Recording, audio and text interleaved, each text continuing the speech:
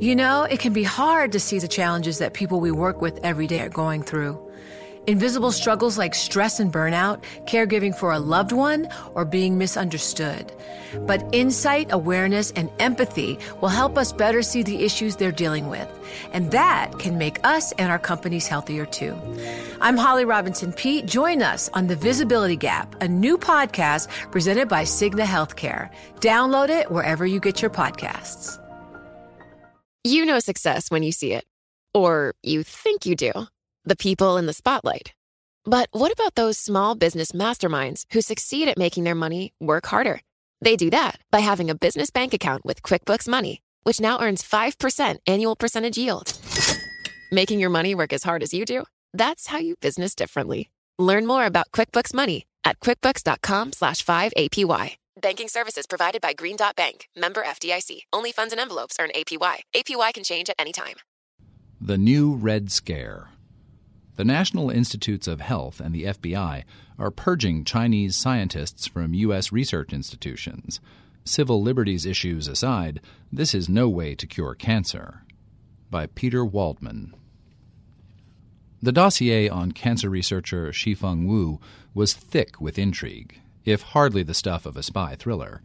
It contained findings that she'd improperly shared confidential information and accepted a half-dozen advisory roles at medical institutions in China. She might have weathered those allegations, but for a larger aspersion that was far more problematic. She was branded an oncological double agent. In recent decades, cancer research has become increasingly globalized, with scientists around the world pooling data and ideas to jointly study a disease that kills almost 10 million people a year. International collaborations are an intrinsic part of the U.S. National Cancer Institute's Moonshot program, the government's $1 billion blitz to double the pace of treatment discoveries by 2022. One of the program's taglines, "Cancer knows no borders." Except, it turns out, the borders around China.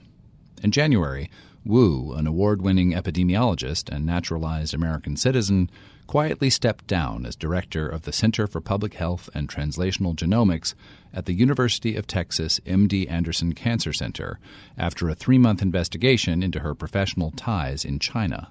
Her resignation, and the departures in recent months of 3 other top Chinese-American scientists from Houston-based MD Anderson, stem from a Trump administration drive to counter Chinese influence at U.S. research institutions. The aim is to stanch China's well-documented, costly theft of U.S. innovation and know-how. The collateral effect, however, is to stymie basic science, the foundational research that underlies new medical treatments. Everything is commodified in the economic Cold War with China, including the struggle to find a cure for cancer. Behind the investigation that led to Wu's exit, and other such probes across the country, is the National Institutes of Health, in coordination with the FBI. Even something that is in the fundamental research space, that's absolutely not classified, has an intrinsic value, says Lawrence Tabak, Principal Deputy Director of the NIH, explaining his approach. This pre-patented material is the antecedent to creating intellectual property. In essence, what you're doing is stealing other people's ideas. The NIH, the world's biggest public funder of basic biomedical research, wields immense power over the nation's health research community. It allocates about $26 billion a year in federal grants. Roughly $6 billion of that goes to cancer research. At a June 5th hearing, NIH officials told the U.S. Senate Committee on Finance that the agency has contacted 61 research institutions about suspected diversion of proprietary information by grant recipients and referred 16 cases, mainly involving undisclosed ties to foreign governments, for possible legal action. Ways of working that have long been encouraged by the NIH and many research institutions, particularly MD Anderson, are now quasi-criminalized, with FBI agents reading private emails, stopping Chinese scientists at airports, and visiting people's homes to ask about their loyalty. Wu hasn't been charged with stealing anyone's ideas, but in effect she stood accused of secretly aiding and abetting cancer research in China, an un-American activity in today's political climate. She'd spent 27 of her 56 years at MD Anderson. A month after resigning, she left her husband and 2 kids in the U.S. and took a job as dean of a school of public health in Shanghai. This is the first detailed account of what happened to Wu. She declined to be interviewed for this article, citing a pending complaint she's filed with the U.S. Equal Employment Opportunity Commission. Her story is based on interviews and documents provided by 14 American colleagues and friends, and records obtained through the Texas Public Information Act. Historians will have to sort out whether Wu's story and others like it marked a turning point when U.S. research institutions got serious about China's avarice for American intellectual property, or a dangerous lurch down the path of paranoia and racial profiling, or both. In any case, recent events in Houston and elsewhere indicate that Chinese people in America, including U.S. citizens, are now targeted for FBI surveillance. In an April speech in New York, FBI Director Christopher Wray described the reason for the scrutiny of ethnic Chinese scientists. China has pioneered a societal approach to stealing innovation in any way it can from a wide array of businesses, universities, and organizations, he told the Council on Foreign Relations. Everyone's in on it, Wray said. China's intelligence services, its state-owned and what he called ostensibly private enterprises, and the 130,000 Chinese graduate students and researchers who work and study in the U.S. every year. Put plainly, China seems determined to steal its way up the economic ladder at our expense. Wray's rhetoric has caused deep anxiety in the Chinese-American community because so many have been questioned by the FBI, says Representative Judy Chu, the California Democrat who chairs the Congressional Asian Pacific American Caucus. I'm very concerned about whether this ultimately leads to an erosion of Chinese Americans' civil rights. Wu graduated from medical school in Shanghai and earned her Ph.D. in 1994 from the University of Texas School of Public Health in Houston. She joined MD Anderson while a graduate student and gained renown for creating several so-called study cohorts with data amassed from hundreds of thousands of patients in Asia and the U.S. The cohorts, which combine patient histories with personal biomarkers such as DNA characteristics and treatment descriptions, outcomes, and even lifestyle habits, are a goldmine for researchers. Some examples of the use of cohorts: Wu and her team showed that Mexican Americans who sleep less than 6 hours a night had a higher risk of cancer than Mexican Americans who get more sleep, and that eating charred meat, such as barbecue, raised the risk of kidney cancer. In 2011, Wu leapfrogged over older colleagues and was named epidemiology chair, making her the top-ranked epidemiologist at the nation's top-ranked cancer center. Along the way, Wu developed close ties with researchers and cancer centers in China. She was encouraged to do so by MD Anderson. The center's president in the early 2000s, John Mendelsohn, launched an initiative to promote international collaborations. In China, MD Anderson forged sister relationships with 5 major cancer centers, cooperating on screening programs, clinical trials, and basic research studies. Dozens of ethnic Chinese faculty members at MD Anderson participated, eager to visit family and friends and contribute their expertise to addressing China's enormous burden of about 4.3 million new cancer cases a year. In 2015, China awarded MD Anderson its top honor for international scientific cooperation, in a ceremony attended by President Xi Jinping. Wu was a model collaborator. She attended Chinese medical conferences, hosted visiting Chinese professors in Houston, and published 87 research papers with co-authors from 26 Chinese institutions. In all, she has co-authored some 540 papers that have been cited about 23,000 times in scientific literature. Her papers are all easily retrievable with a few clicks on MD Anderson's website. MD Anderson was very much an open door. The mission was end cancer in Texas, America, and the world, says Oliver Bogler, the Cancer Center's Senior Vice President for Academic Affairs from 2011 to 2018, and now Chief Operating Officer of the ECHO Institute at the University of New Mexico. The globalization of science, in particular basic science, has been sweeping. Faculty don't see international borders anymore, says Adam Kuspa, Dean of Research at Baylor College of Medicine in Houston. If someone in another country has a piece of the puzzle, they want to work with them. Relationships often begin at academic conferences, gel during invited visits for symposiums or lectureships, and culminate in the melding of research into scientific papers. Since 2010, the NIH itself has offered about $5 million a year in special grants for U.S.-China collaborations, with 20% going to cancer research, and a counterpart in China has pitched in an additional $3 million a year. The joint projects have produced a number of high-impact papers on cancer, according to an internal NIH review. For Kirk Smith, a professor at the University of California at Berkeley who studies the health effects of air pollution, the benefits of collaboration have been surprising. He never imagined back in the 1980s, when he started researching Chinese air pollution with Chinese scientists, that one day his colleagues would become influential policymakers at home. In the past 6 years, Smith's partners have pushed through standards that have led to air pollution reductions of 21% to 42% in China's most populous areas. The results have borne fruit in the U.S., too. 20 years ago, scientists forecast that air pollution from China, blowing across the Pacific, would cause California to exceed its clean air standards by 2025. Now that won't happen, says Smith, who was granted an honorary professorship at Tsinghua University this spring. Wu's work, like a lot of the academic research now in danger of being stifled, isn't about developing patentable drugs. The mission is to reduce risk and save lives by discovering the causes of cancer. Prevention isn't a product. It isn't sellable or stealable.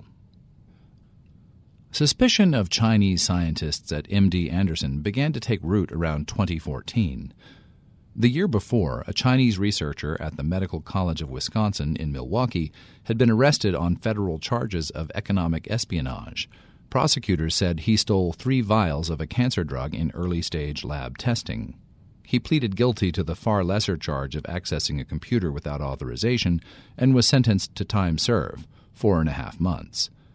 At the time, MD Anderson was pushing to commercialize basic research into cancer drugs. Today, the center has alliances and partnerships with almost 36 pharmaceutical makers and other private companies. Security was enhanced.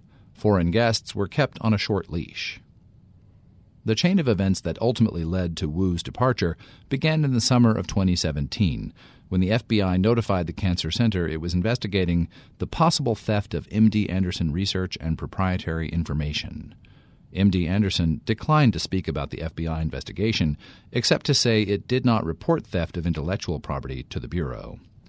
A federal grand jury followed up with a subpoena for 5 years of emails and some MD Anderson employees.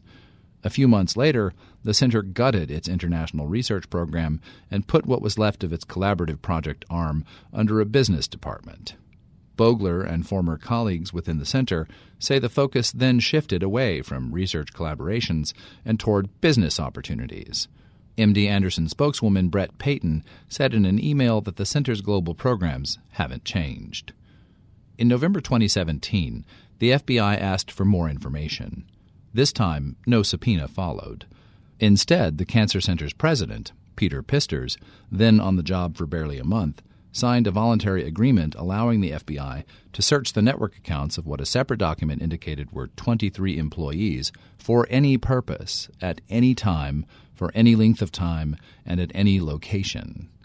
Did all of the network accounts handed over to the FBI belong to Chinese or Chinese-American scientists? MD Anderson refuses to say. Because MD Anderson was cooperating with the FBI's national security investigation, and because the FBI had the power to issue another subpoena, we chose to voluntarily provide the requested emails, Payton said. In Ray's telling, China's challenge to the U.S. today is unlike any this nation has faced. Whereas the Cold War was fought by armies and governments, this contest is being waged on China's side by the whole of society, the FBI director said. And the U.S. needs its own whole-of-society response. But what does that look like in a society with more than 5 million citizens of Chinese descent, many of whom work in the very science and technology fields said to be under assault? The FBI is telling companies, universities, hospitals, anyone with intellectual property at stake to take special precautions when dealing with Chinese business partners and employees who might be what Ray calls non-traditional information collectors. Department of Justice officials are doing road shows to brief local governments, companies, and journalists about China's perfidy. Visas for Chinese students and researchers are being curtailed, and more Chinese engineers and business people, especially in the tech sector, are being detained at U.S. airports, while border agents inspect and image their digital devices. The FBI is pursuing economic espionage investigations that almost invariably lead back to China in almost every one of its 56 field offices, Wray said. They've made some big arrests. Last year, the agency lured an alleged spy master affiliated with China's Ministry of State Security to Belgium, where he was arrested and extradited to the U.S. to face espionage charges. The suspected agent, named Yanjun Xu, allegedly disguised himself as an academic and used LinkedIn to entice a Chinese-American engineer at GE Aviation in Cincinnati to come to China to give a presentation on composite materials for the aerospace industry. The engineer brought along some of his employer's confidential documents. Xu pleaded not guilty in October and remains in custody in Ohio awaiting trial. The GE Aviation employee wasn't charged. Federal agents have also made an alarming number of spy arrests that proved unwarranted. From 1997 to 2009, 17% of defendants indicted under the U.S. Economic Espionage Act had Chinese names. From 2009 to 2015, that rate tripled to 52%, according to a December 2018 article in the Cardozo Law Review. As the number of cases soared, evidence of actual espionage lagged behind. 1 in 5 of the Chinese-named defendants was never found guilty of espionage or any other serious crime in the cases between 1997 and 2015, almost twice the rate of wrongful accusations among non-Chinese defendants. The disparity, wrote the paper's author, Andrew Kim, a visiting scholar at South Texas College of Law at Houston, reflects an apparent bias among federal agents and prosecutors who assume ethnic Chinese scientists must be secretly working for China. In the same way racial profiling of African Americans as criminals may create the crime of driving while black, wrote Kim, who practices law at the Houston office of Greenberg Traurig, profiling of Asian Americans as spies may be creating a new crime, researching while Asian. In 2015, FBI agents stormed the Philadelphia home of Xiaoxing Shi, a Temple University physicist, and arrested him at gunpoint in front of his wife and 2 daughters for allegedly sharing superconductor technology with China. The charges were dropped 5 months later after Shi's lawyers proved the system in question was old and publicly available. But Shi says his life will never be the same. He lost most of his graduate students and research funding and remains preoccupied with fears that the government is still spying on him. Seeing how such a trivial thing could be twisted into felony charges has had a dramatic psychological impact, he says.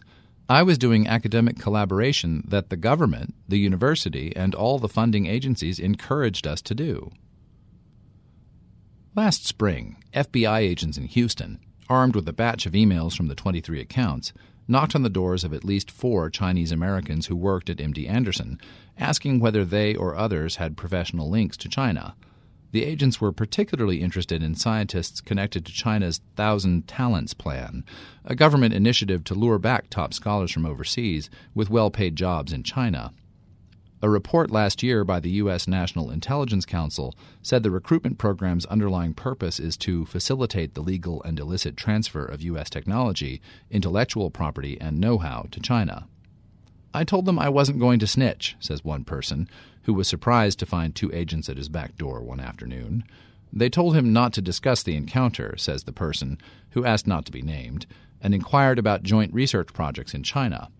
He tried to explain that there are no secrets in basic science because everything gets published. Over their 2-hour talk, he says, the agents were less focused on national security issues, say espionage or trade secret theft, than on the more soul-searching subject of loyalty. They wanted to know, in effect, are you now or have you ever been more committed to curing cancer in China than in the U.S.? An FBI spokesman wouldn't comment, but said in an email that the Bureau can't initiate investigations based solely on an individual's race, ethnicity, national origin, or religion. That June, MD Anderson gave the FBI another consent letter, this time permitting it to share any relevant information from the cancer center's employee accounts with the NIH and other federal agencies. That signaled a new focus for the ostensible national security investigation, compliance with federal grant requirements. It was here that Wu became a target.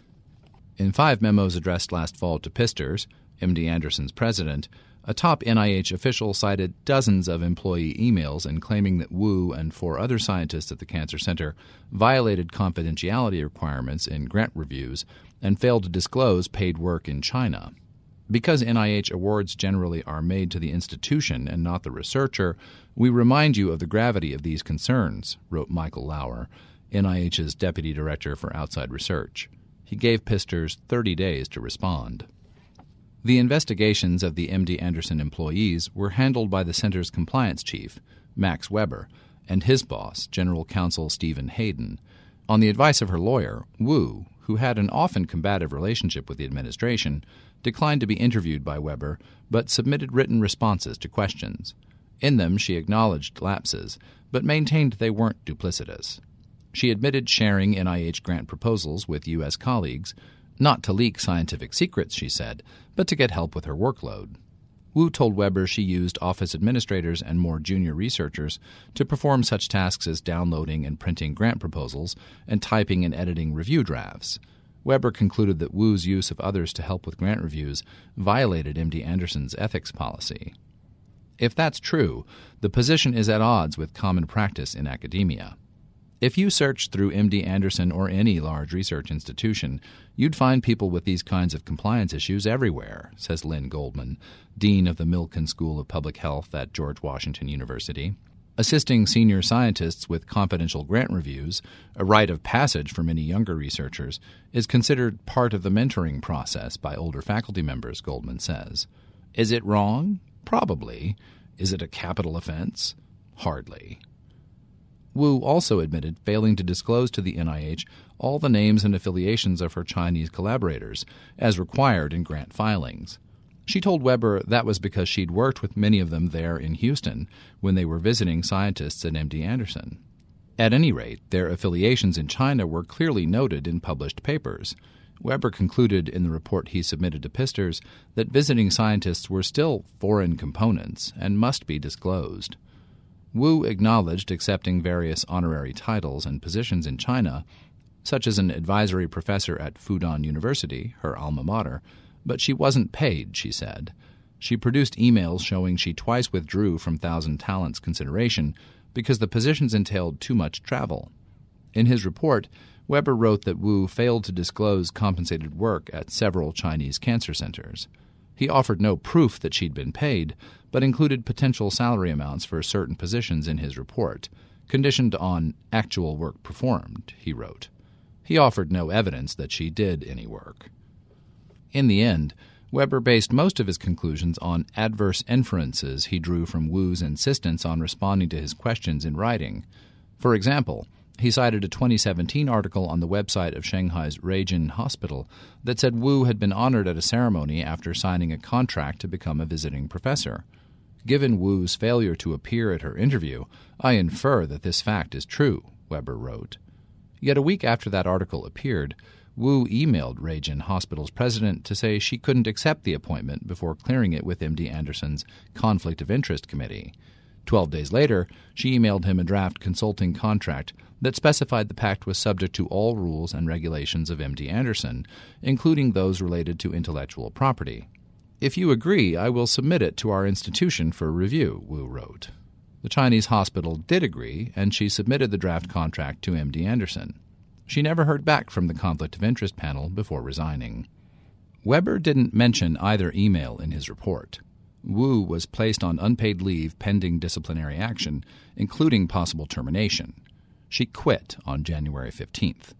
Wu didn't exercise her right to challenge Weber's findings at a faculty hearing, Payton said.